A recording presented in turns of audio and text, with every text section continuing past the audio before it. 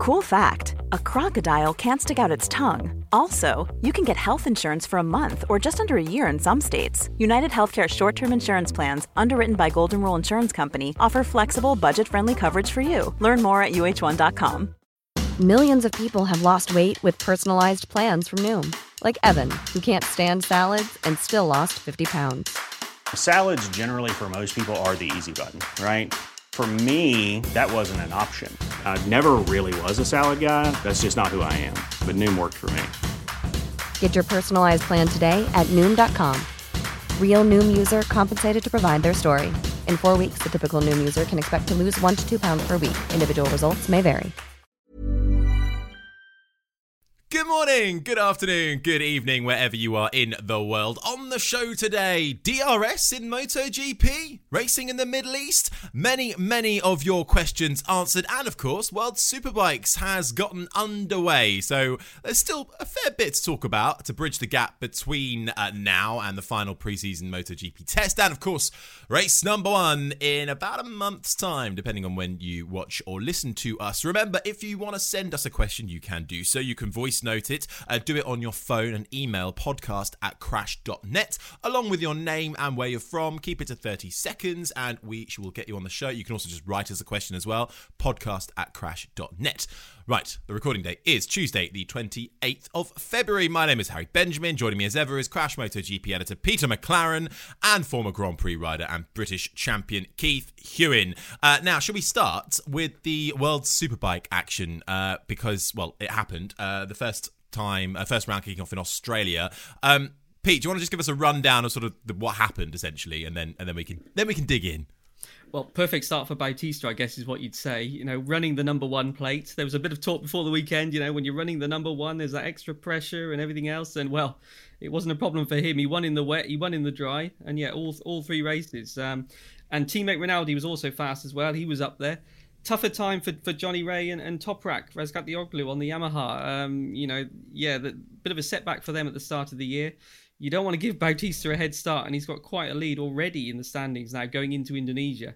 Of course, added to all of this in the World Superbikes is that Toprak is one of the names in contention for a MotoGP seat, that factory seat at Yamaha, which will be decided. It's Morbidelli's at the moment, but his contract is up. So, yeah, it's the early part of the season often when decisions are made. So, also for Toprak, not only for his World Superbike Championship hopes, but people have short memories. So, he'll want to get on top and winning as soon as he can if he does want to make that move to MotoGP. So, yeah, I guess the other talking point is probably going to be all the balancing rules and all that kind of stuff. And I'll be honest, I'm not an expert on any of that, but the Ducatis, okay, Toprak was taken down by Alex Lowe's in the last race, but I think it was the top 5 positions, 4 of them were Ducatis or something like that. So I'm sure there'll be people saying that, that bike is pretty awesome at the moment and should something be done. But it was only Phillip Island. It's only one track, quite a unique track. Let's see what happens in Indonesia. World domination for Ducati then. That's what they're aiming for at the moment, no doubt about that. It's a faster motorbike. He's got a lightweight guy on it. He's very, very fast anyway. Knows Phillip Island like the back of his hand. Gets good results there. Phillip Island's got a very fast corner onto a very fast straight and a very fast corner off of a very fast straight. So if you've got a well-sorted motorbike, then it's going to go well there. But, I mean, it is blatantly a rocket ship compared with everybody else's. So there might be a tweaking of the rules. Interesting as well, talking about Ducati world domination. I read this morning a quote that came through to Paolo Gibatti. Ducati don't need Marc Marquez. They've got their own alien as it is at the moment. They're promoting their own riders as it is at the moment, which I thought was significant. He's been saying it for some time. Paolo Gibatti is an old hand. He's been top of the tree at Ducati for a long time. But they've always said it. And what have we always said as well? I mean, if Marc wins on a Ducati, it's Marc winning. If he loses on a Ducati, it's Ducati's fault. It's a poison chalice for a big firm. I think we've talked about it when it looked like maybe KTM might try and make a move on Marc if they could at one point when they were buying talent left, right and centre, both off track and on track. But it's one of those situations. Look at Valentino, the biggest name in the world, went to Ducati almost disrespectfully. It looked like he was saying things along the lines of, we can sort it out within a few races. But of course they couldn't sort it out. It was an inherent problem with the Ducati. I said to Pete before we came on air, I wondered at the time whether that was, Valentino having another swipe at Casey Stoner with, we'll sort this bike out, no problem. When Casey, obviously said it had a few problems here and there that needed working on. You never know. It's always complex when it gets to the personal politics of top riders and the little scores that they like to settle on and off track. Always good fun. But no Ducati for Marc Marquez, it would seem. Certainly no rumours moving in that direction anyway. All right, apart we had from a few yours, questions. Harry. Apart from mine, yes, I think I clearly went a bit viral in Indonesia with a blog stating that Marc Marquez was going to Ducati. That's pure opinion, pure conjecture. Mark, if you want to come on the show, set the record straight, feel free. Doors always there. Doors always open. We did go down the road of Alex Marquez now riding a Ducati. It sort of opens a door, doesn't it? So yeah. I think that was fair to say that there is always that possibility. I mean, Mark obviously opened the door at Honda for Alex. You know, the reciprocal might come his way. You can never say never. And we know how ruthless Mark is on track, and you can be fairly sure in business he will be just as ruthless. And he's 30 years old now. I can't believe I'm going to say this. He's running out of time. You know, we've had COVID, we've had injury, we've had all sorts of things. If that Honda doesn't start to perform in the manner that he needs it to, you know, a switch has surely got to be on the cards when he gets towards the end of his contract because he's running out of time to do it.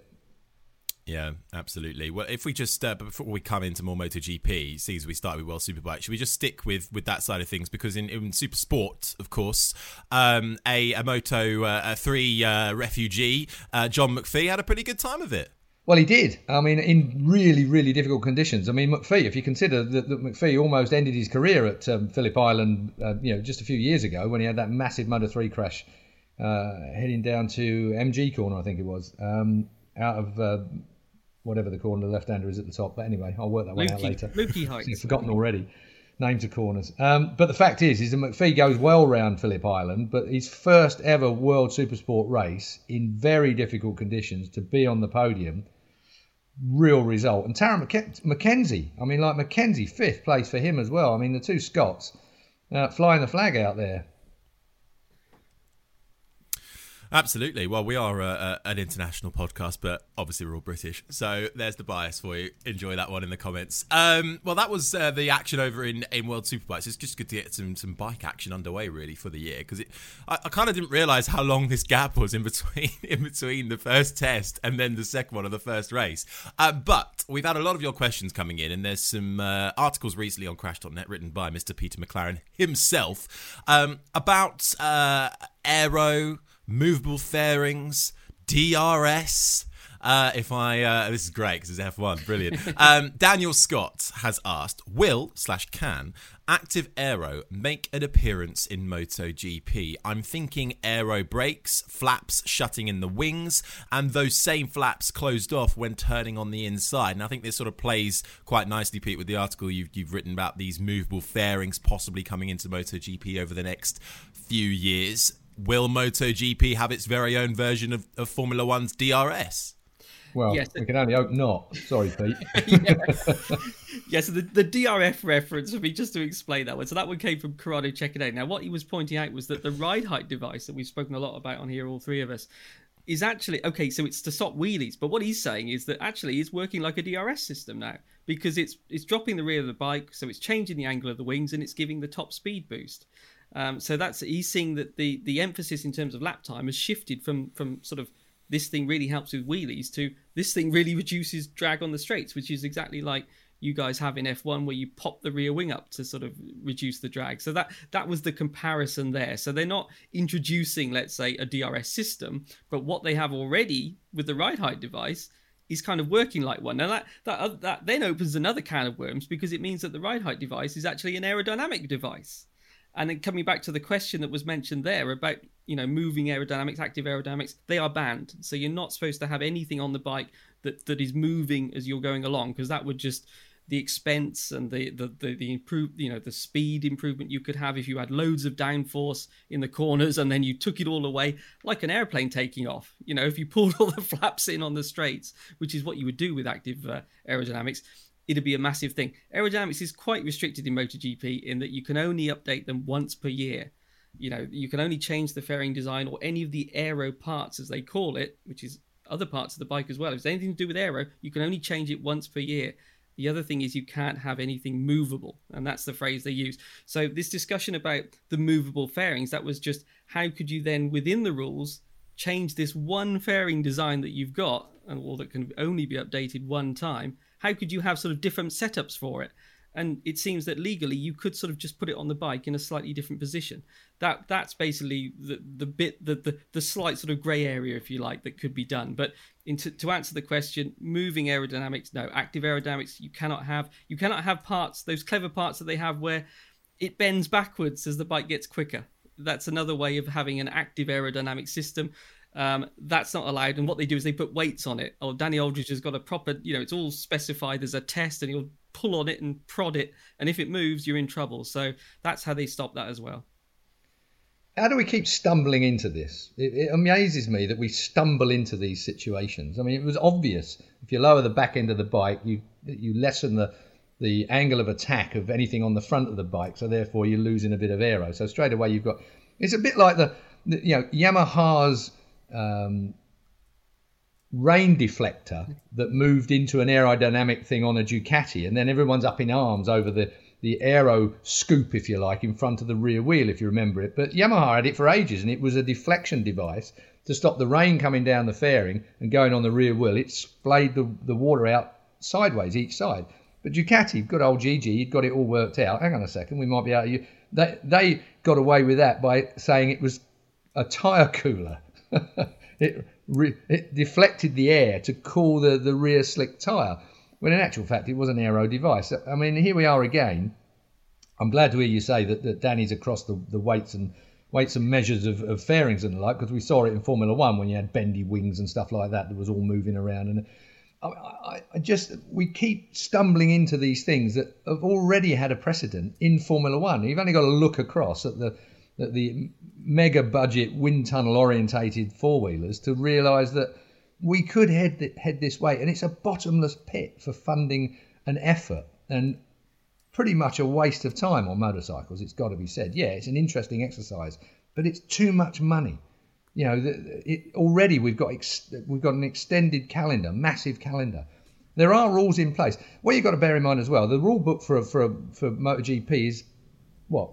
20 mil thick, an inch thick. That's it, 25 mil. What's an inch? 25 mil or 20 mil?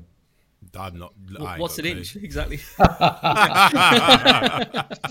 how many centimetres? But we move on rather swiftly from Pete's inch. But it is one of those situations where,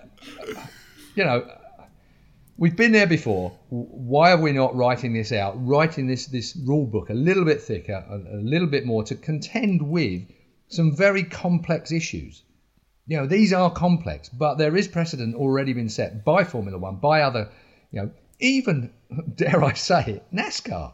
NASCAR to the cigarette paper. Do you remember what they are? If you don't remember what an inch is, a cigarette paper, it's the finest tolerances that they have for that saloon car shape that they have to go through a form. Each and every manufacturer has to be passed to an absolutely precise measurement. Even NASCAR, and that's about as archaic as any motorsport could possibly be. I think they've still got live axles, haven't they, in the back of them things? Anyway. I don't know exactly, but coming back to the superbike, the World Superbikes have got wings now, haven't they? There's on the BMW, the Ducati. Well, I think if they're homologated as a road part, then that situation is different. Yeah. I mean, again, traction control. I think in traction control terms, some of the road bikes got better traction control than the race bikes. But it is a situation where, the ambiguity, the rules need to be squared away at some stage. Yeah, I mean, how are we now talking about the fact the ride height alters the aero? Blimey, we were talking about that in commentary, I think, the first time we saw a ride height adjustment, because it was obvious that the angle of attack when the thing is in its normal position is like that, and the second you sit the back down, obviously, the angle changes. I mean, it doesn't take a rocket scientist to work that out. Even me from Essex can sort that one out. So it's kind of... It's almost a bit daft that we keep stumbling into these occasional conversations about, what's an aero adjustment, what's not an aero adjustment.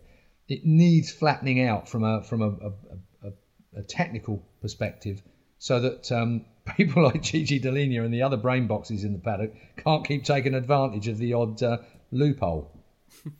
The reason why they're allowed to do it with the ride height device is because it moves as one with the bike. So we're saying that active aero, all that is banned because that's when things move individually in a different way to the bike. The ride height device, basically, it works like if you squash the rear of the suspension. That's all it's doing, isn't it? So they can't differentiate it and say, because the bike moves down under acceleration, the front moves down under braking. This is doing the same thing. It's moving as one. If it doesn't move with the bike, then it's illegal.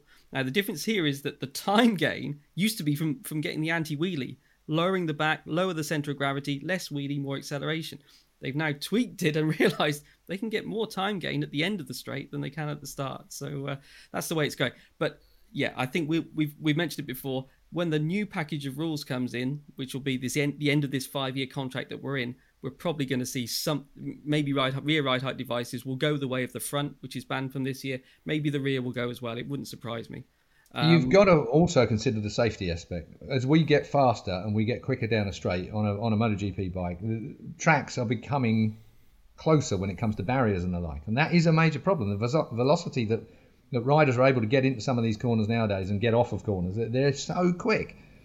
And it is going to be a problem. 200 mile an hour, 225 mile an hour motorbikes at places like Mugello, it is fast, and more velocity means you've got that weight and rider meeting with the barrier where they didn't used to even get there in the old days at some tracks. So, there's a lot of changes that have really got to be considered overall when it comes to this new rules package when we eventually get there. I'll tell you what, and I've said it before, I mean, when you've got a whole paddock against you, Danny Aldridge and his very small team of technical guys, they've got to think up what these other guys, they've got to preempt what these other guys are already got in the pipeline for.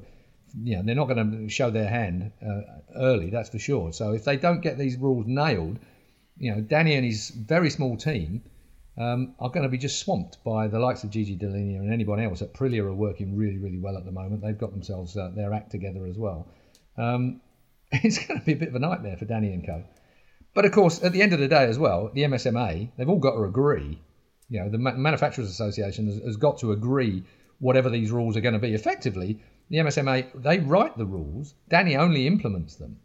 At the end of the day, it is the manufacturers who go. That's a fact that perhaps shouldn't be overlooked in the circumstances. Anybody smart won't have overlooked it. But of course, anybody that's not used to the way MotoGP runs, the manufacturers agree the rules. They agree amongst themselves what the technical regs ought to be. Danny upholds them and polices them. Obviously, he, Dorna, Erta all have some input, and there are the wider implications of trackside safety and the like as well. So it's a big deal. Right, let's move on, shall we, to a bit more MotoGP chat, because Dorna CEO Carmelo Espeleta was with the F1 CEO Stefano Domenicali last weekend over in Qatar. Over the weekend, having a look at the new updates and all the modifications that they're making to the Lusail circuit. But it got me thinking, and mainly because I was giving a talk yesterday and I was asked this question, and I was like, oh God, I'm not quite sure what the right answer is. Should MotoGP be racing in the Middle East? It's a political question, isn't it? I mean, we've been at Qatar for some time, so it's got some history. Does that make it all right when the human rights situation is so prevalent and such a high-profile situation nowadays? Money talks, and motorsport is about money. MotoGP, Formula One, Formula One have come under a fair bit of criticism, but it all gets brushed under the carpet. And when you've got governments that are dealing in arms and aero and other bits and pieces that are integrated into the political life of the Middle East, it's a complex question. The simple answer is, if you're not up to modern day human rights levels, then really laundering your credibility through sport is perhaps not that attractive. To normal people, you would say that it isn't attractive. And I dare say if you asked just about everybody in the street about something along those lines, if they give the slightest care at all to human rights around the world, or even think about it. The trouble is, I suppose, that we live in a very privileged world, don't we? A first world situation where none of these things really touch us. The war in Ukraine at the moment, the horrors that are going on in the world at this moment, it is homogenized through our television screens. Them brave reporters and TV crews that are actually on site. It's almost video game-ish. You sort of look at it and think, oh yeah. But it's horrendous. And the same thing goes for human rights, and anybody that's been oppressed in any particular way in a country is a majorly serious thing. And if you took it on board, we wouldn't be going there.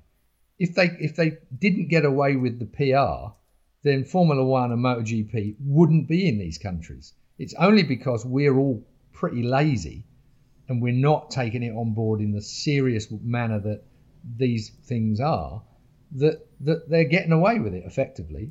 And Formula One and MotoGP need the kind of funding that comes out of the Middle East.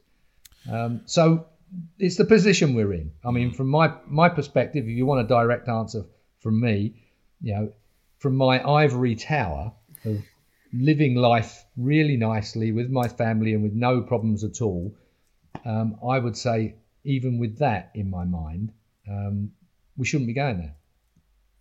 See, I wasn't sure when I was asked this question, and I think I disagree with you, because maybe I'm coming more from a Formula One perspective, because we have Lewis Hamilton, right? And with all due respect to MotoGP, since Valentino Rossi, Marc Marquez maybe, but there's no global superstar. We've had that conversation, right? There is no global superstar right now. And I get the PR thing, and of course that has to be utilised. But when F1 went to Saudi Arabia 2 years ago for the first time, all of those same issues were brought up. But in particular, the fact that in Saudi Arabia, women weren't allowed to drive. But then that law was changed over the course of the last few years. But in that first meeting of Saudi Arabia Formula One and last year, they had these young female racing drivers like Abby Pulling, who's part of the Alpine Academy, and another woman called Hamda Al-Kuwaisi, who is a Middle Eastern racing driver in Formula Regional, which is sort of the gap between F4 and F3 at the moment. They had them demoing and racing old F1 cars around the track. And I just thought, well, actually, yes, it's a PR stunt, but that surely goes a bit beyond the PR, and it shows the young girls living in that country that actually, oh, this is possible. Look what they're doing. I'm doing it. Do you know what I call that, Harry? What? I call that appeasement. I call that a token gesture towards the reality of things. Well, what else can that they do? annoys me even more, because I don't believe that is a credible situation. Getting a few girls running around in demo cars just because let's tick that box, doesn't work for me as an overall. I understand the fact that you're better off being inside trying to change things, and the Lewis Hamilton point is a very valid point in that Lewis is particularly, he uses his platform for the betterment of these things, whatever they might be at the time. But all the same, to have any kind of, not so much regime change, but to speed up the change within these places that you need to speed. Look at apartheid, how long we had that. I mean, you couldn't fly through South African airspace. You couldn't, if you had a South African passport, you couldn't, Court Ballington couldn't race anywhere until he had a different passport back in the day. These changes take a lot of time. And it might be right that we go there and try to make changes from within, but I don't feel sometimes that we put enough pressure on the regimes by saying, well, look, we can't do this because, sorry, that the contract is, we'll honour the contract till we get to wherever we get to. I don't know. It's a massive thing, but I wonder whether we are putting enough pressure, applying enough pressure. Let's go for the gay rights wherever you want to be with all of that at the moment, LGBTQ business. I mean, the fact you couldn't have bloody multicoloured shoelaces or have anything that was a nod towards, other ways of life is wrong in the modern day. I mean, we've talked about this before. I mean, being an old...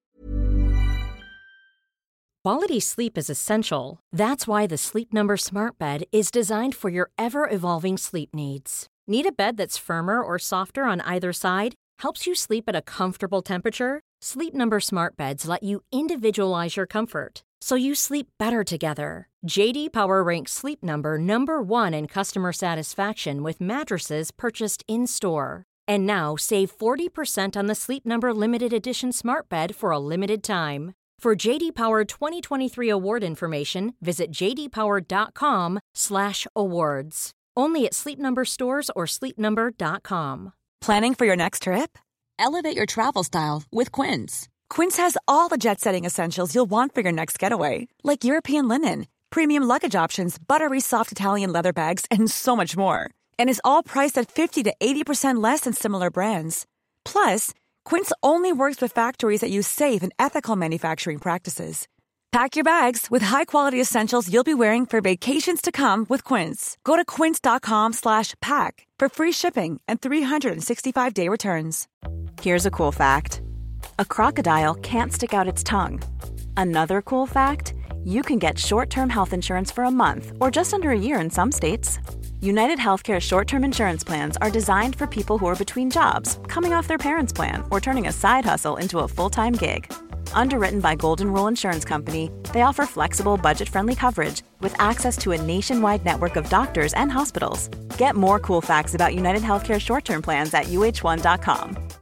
Millions of people have lost weight with personalized plans from Noom. Like Evan, who can't stand salads and still lost 50 pounds.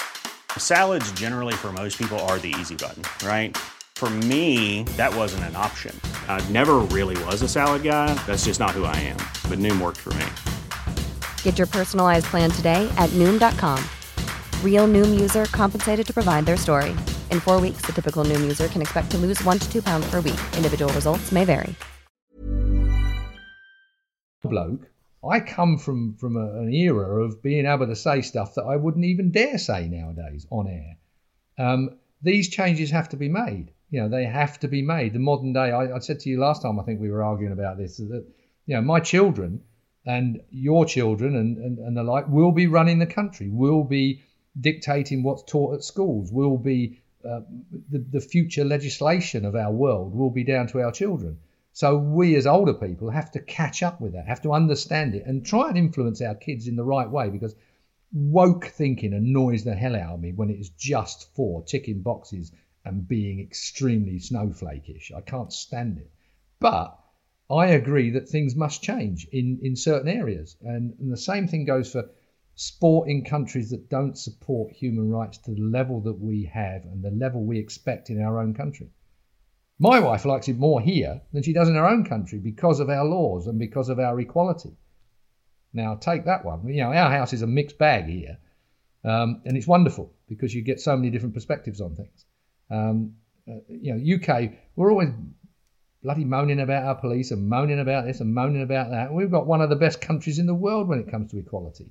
Yeah, there's still room for improvement here and there, and I'm sure that certain ethnic minorities will be shouting from the rooftops, well, hang on, what about me? But it's there. We have a platform to be able to enhance that. Whereas a lot of countries that we're going to with motorsport don't. That's it. And Qatar is a good one, because I sat next to the managing director of the Qatar Stock Exchange on the way home from a Grand Prix. And I won't go into the personal details of the conversation, but what a 6.5 hour trip that was. Normally I normally go to sleep and snore. One JD and I'm off on the way home. Classy. But this guy, they actually held the plane for this guy because he just had a governmental meeting. And so we were held up by an hour so he could get on the plane to come back to London. Really, really nice guy. But some of the views, honestly, you kind of go, really? And he was a highly educated top brass in Qatar.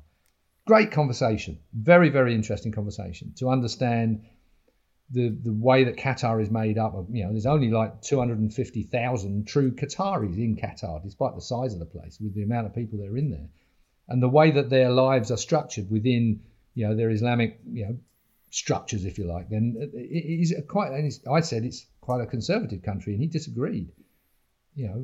But here's a country that when I got to my hotel lift one day and it was full of ladies in the hotel lift, I felt intimidated. I didn't feel I could get in the lift, and I didn't. I let the lift go till the next one came because I wasn't sure whether I was going to be in trouble getting into a lift with ladies dressed in their particular style of gear. Very, very complex subject. Great question. Personally, and that's the only way we can talk about this, is a personal view. I think we should be wielding the hammer a little harder when it comes to these trips into the Middle East. I wouldn't want to be a woman that lives in the Middle East. Would you, Harry?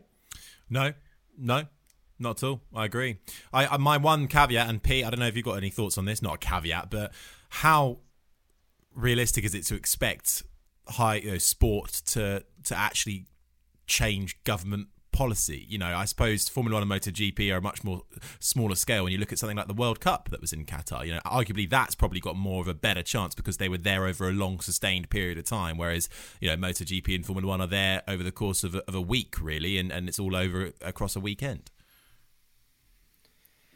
That's it, Harry. I mean, it's so complicated, isn't it? As you guys have been saying, all great points. I mean, the one thing, the beauty of sport is that it doesn't matter about anything else other than what goes on the racetrack, isn't it? And then you have other people that will say business is business and everything else. But then, you do think, well, should we be in these places? And for me also, should we be in places where, let's face it, there's not that much fan interest? When you go somewhere and there's hardly anybody in the grandstands, you think, well, yeah, exactly, Keith. I mean, I've said it before, but the figures you hear is that the money that Qatar pays for their race basically funds the travel for the flyaway races, because Dorna have to fly the teams to all of the flyaway races at the end of the year. And that's, this is what the sport needs, that kind of money to continue. And as you say, Harry, MotoGP is a lot smaller than Formula 1, and Formula 1 is a lot smaller than the World Cup. And so then you have what realistically can you do as a sport? But at the same time, are you allowing yourself to be used to project a nicer image of somewhere? And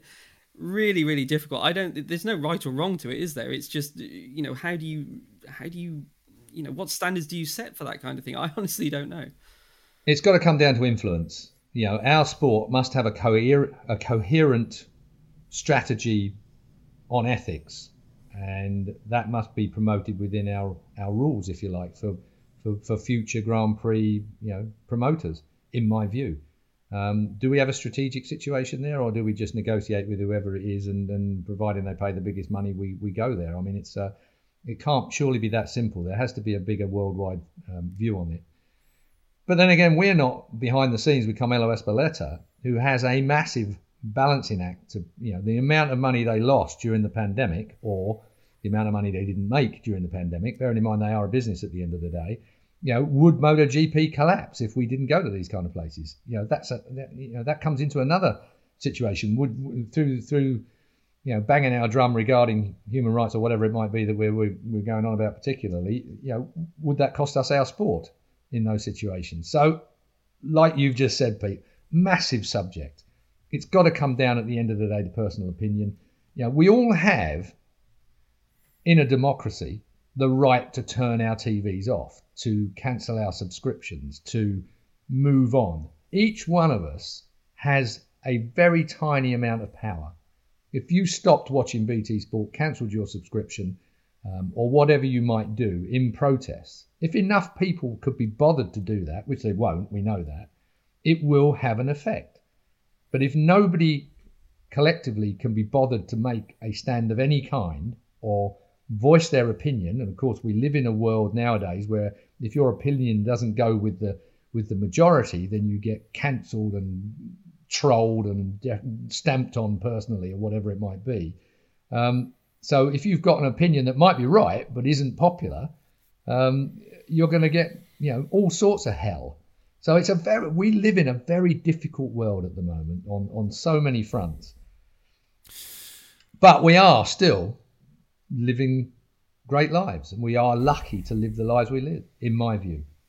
It's certainly, tricky. Go on, Pete. Apologies.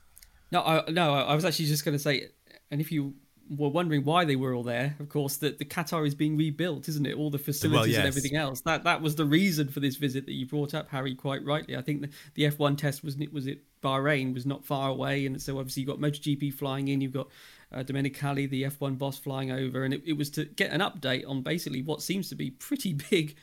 I mean, the circuit is the circuit itself, the track layout is the same, but everything else sounds like it's going to be rebuilt, and including from what I've heard, I have no confirmation of this, but they're moving the start-finish line closer to the final corner. They're almost flipping the pits and paddock that kind of thing. So a lot of work going on there, which is why they've made this effort to go and see how it's getting on. For MotoGP, now the obvious question is, well, will it be done in time? But for MotoGP, it's not a worry because the Formula One Grand Prix is first. So you guys in Formula That's One, the deadline. We'll test it out, and then MotoGP, it's the penultimate round of the year.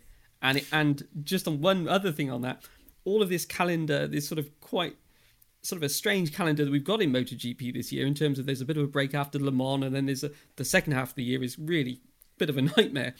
It's all kind of followed on from Qatar not being able to have the opening round. That's what's caused everything else to have to move, and it's all been a result of these upgrades that you've mentioned here, Harry, that they've had the big meeting with Formula One and MotoGP about. Yeah. Worth mentioning, Harry, off the back of all of this, Qatar as an event is a good event. You know, nighttime racing is interesting. It's very, very good to go and watch. Qatar itself is a beautiful city. From a tourist point of view, if you ignore everything else that we've talked about, great place to visit. I enjoy it every time I go. Am I a hypocrite? Tricky one. Well, I'm sure the comments will say that. Let us know what your thoughts are. It's obviously a tricky subject, but I think you've got to talk. Better to talk about it than not, I think, is the way to go about it. And how do you invoke change? Well, you shine a light and you try and talk about it. But at the end of the day, if you want to make lasting change, how do you make that jump? And how do you actually make those inroads? Let us know what you think in the comments. We'd love to hear from you. Keith, you're shaking your head. How did we ever get this political? I can't believe how 78 episodes in, and how Keith hasn't been cancelled yet, I have no idea. But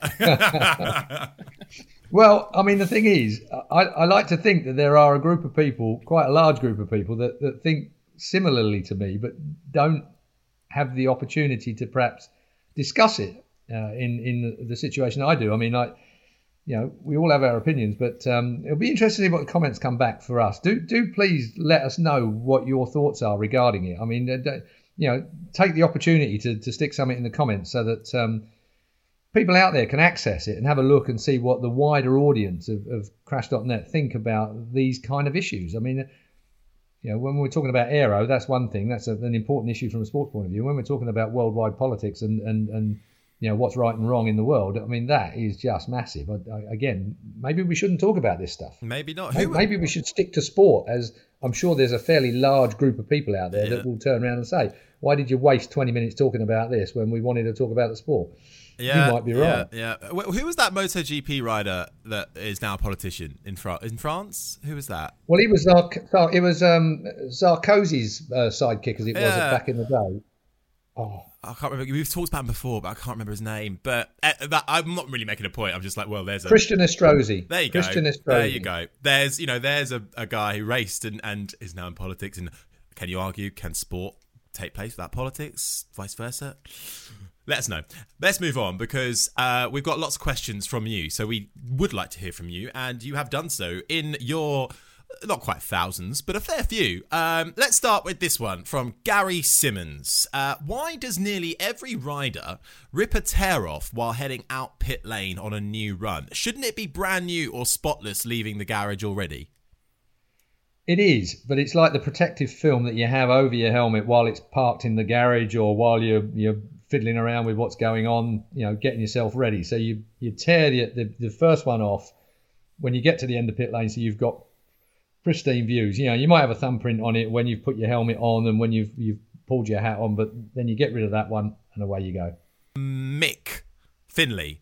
With the new tracks on the calendar this year, some being almost completely unknown, such as India, how does a MotoGP team even start to prepare for that weekend? What can they do before the track team arrives?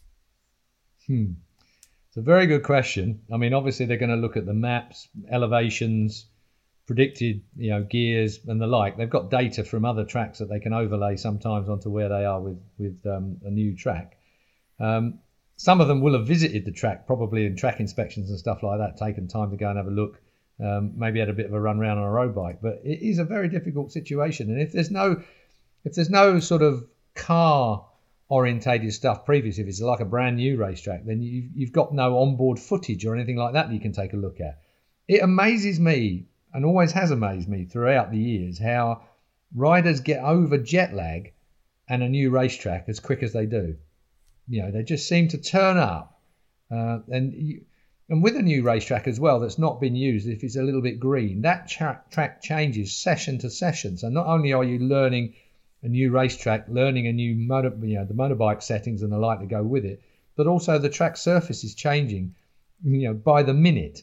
It's an incredible amount to sort of focus on and work out. And this year, with the amount of, as we've spoken about already, free practice straight into sprint races and the like, you've got no time to sit down and consider what's going on. Particularly, it's going to be a tough ask, that's for sure.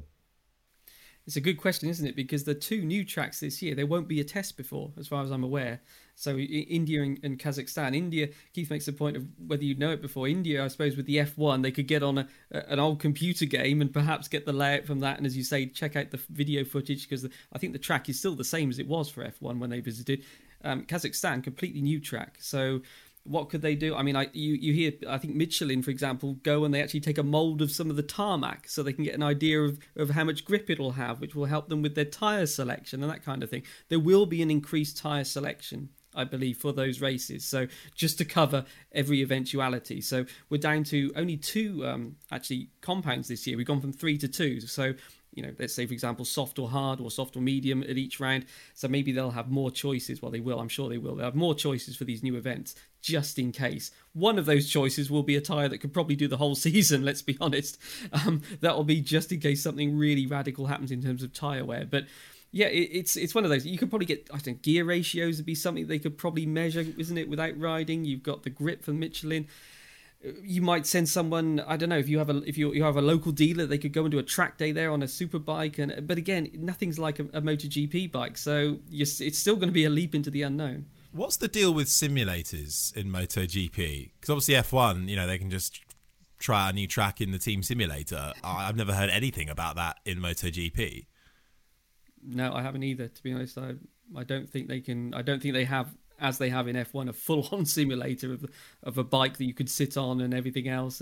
But I'm sure they do have modelling systems for things like suspension and all of that kind of thing, and back at the factory that we never get to see. But yeah, you never hear the riders, for example, talk about things like simulators. They talk a lot about video analysis now. So they have their own camera teams. Each team has a camera that'll go to a particular corner, film their bikes and film their rivals, and then they kind of overlay them and look at where they're losing and that kind of thing. But again, you need to actually be riding on the track to do that, don't you? So yeah, it's always an exciting one when you get these brand new circuits.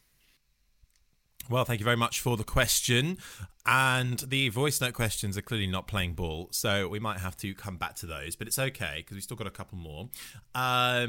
Jamie Miller. Hi, chaps. Enjoying your podcast. Keep up the good work. Thank you, Jamie.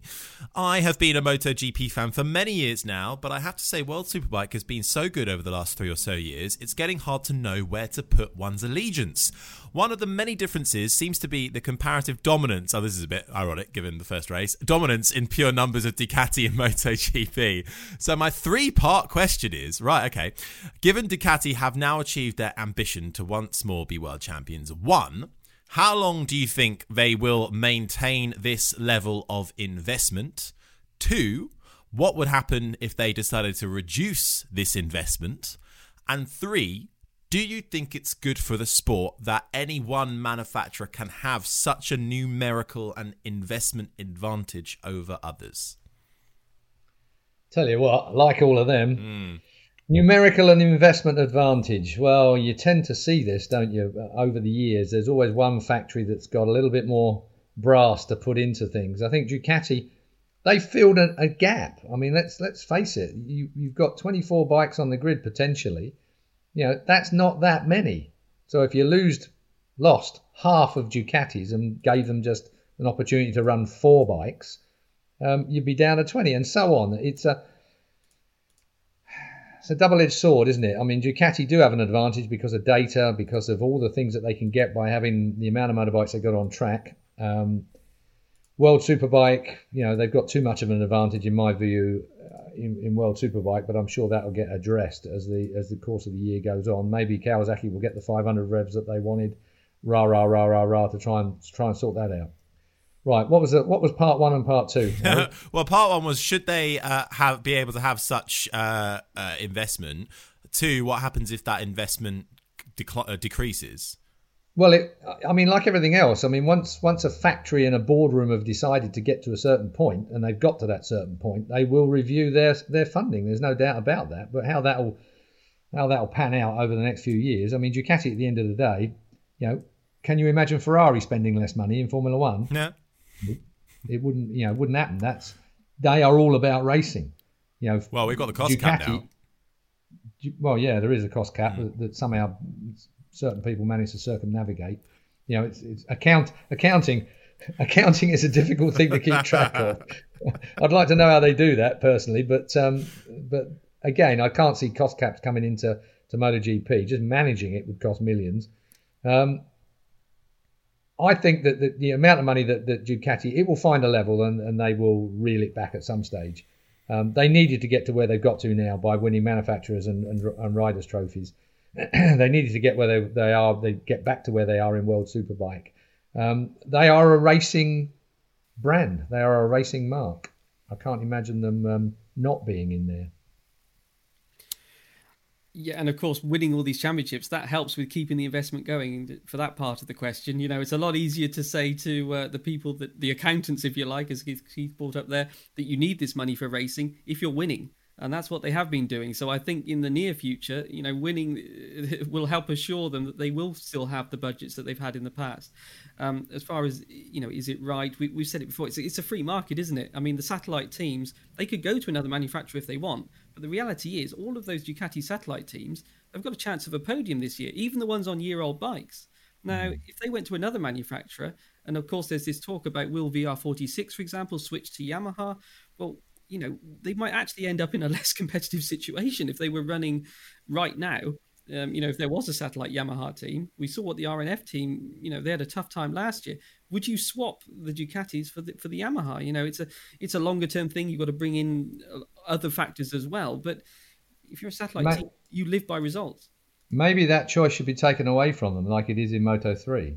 In that there are so many Honda teams, so many KTM teams. I know it's split up now. We've got a few more manufacturers, but effectively they are KTM. That were, the numbers were, if you wanted a Honda, but there was only a KTM slot left, you got a KTM. Maybe there is a situation later on to legislate for that. But again, then for me, that goes against the prototype scenario. I love the fact that we're racing prototypes. They are one-offs. You don't see them anywhere else. But again, it's a good point, and it's one that's been talked about many, many, many times.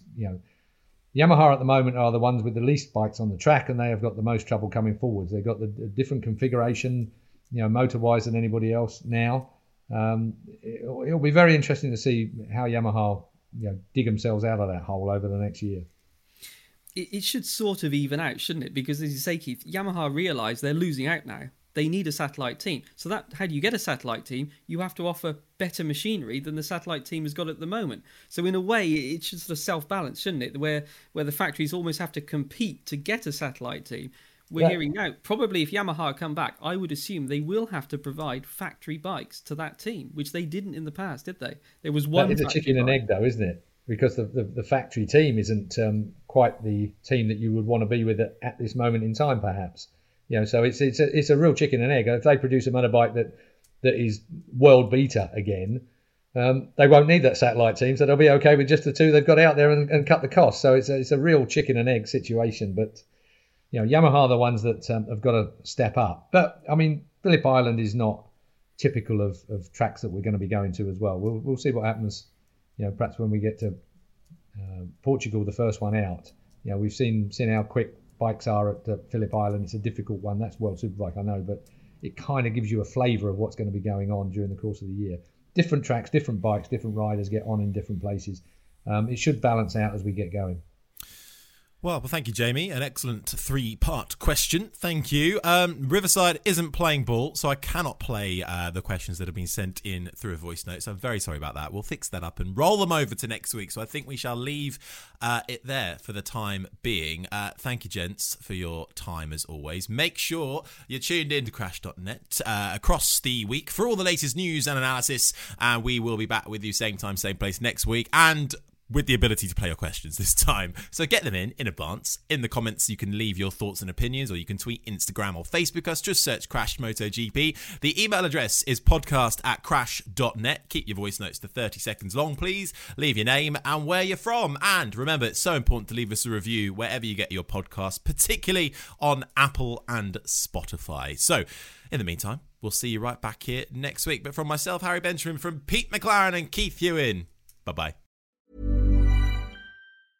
A lot can happen in 3 years, like a chatbot may be your new best friend. But what won't change? Needing health insurance. United Healthcare Tri-Term Medical Plans, underwritten by Golden Rule Insurance Company, offer flexible, budget-friendly coverage that lasts nearly 3 years in some states. Learn more at uh1.com. Want flexibility? Take yoga. Want flexibility with your health insurance? Check out United Healthcare Insurance Plans. Underwritten by Golden Rule Insurance Company, they offer flexible, budget-friendly medical, dental, and vision coverage that may be right for you. More at uh1.com. When you make decisions for your company, you look for the no-brainers. If you have a lot of mailing to do, Stamps.com is the ultimate no-brainer. Use the Stamps.com mobile app to mail everything you need to keep your business running with up to 89% off USPS and UPS. Make the same no-brainer decision as over 1 million other businesses with Stamps.com. Use code PROGRAM for a special offer. That's Stamps.com, code PROGRAM.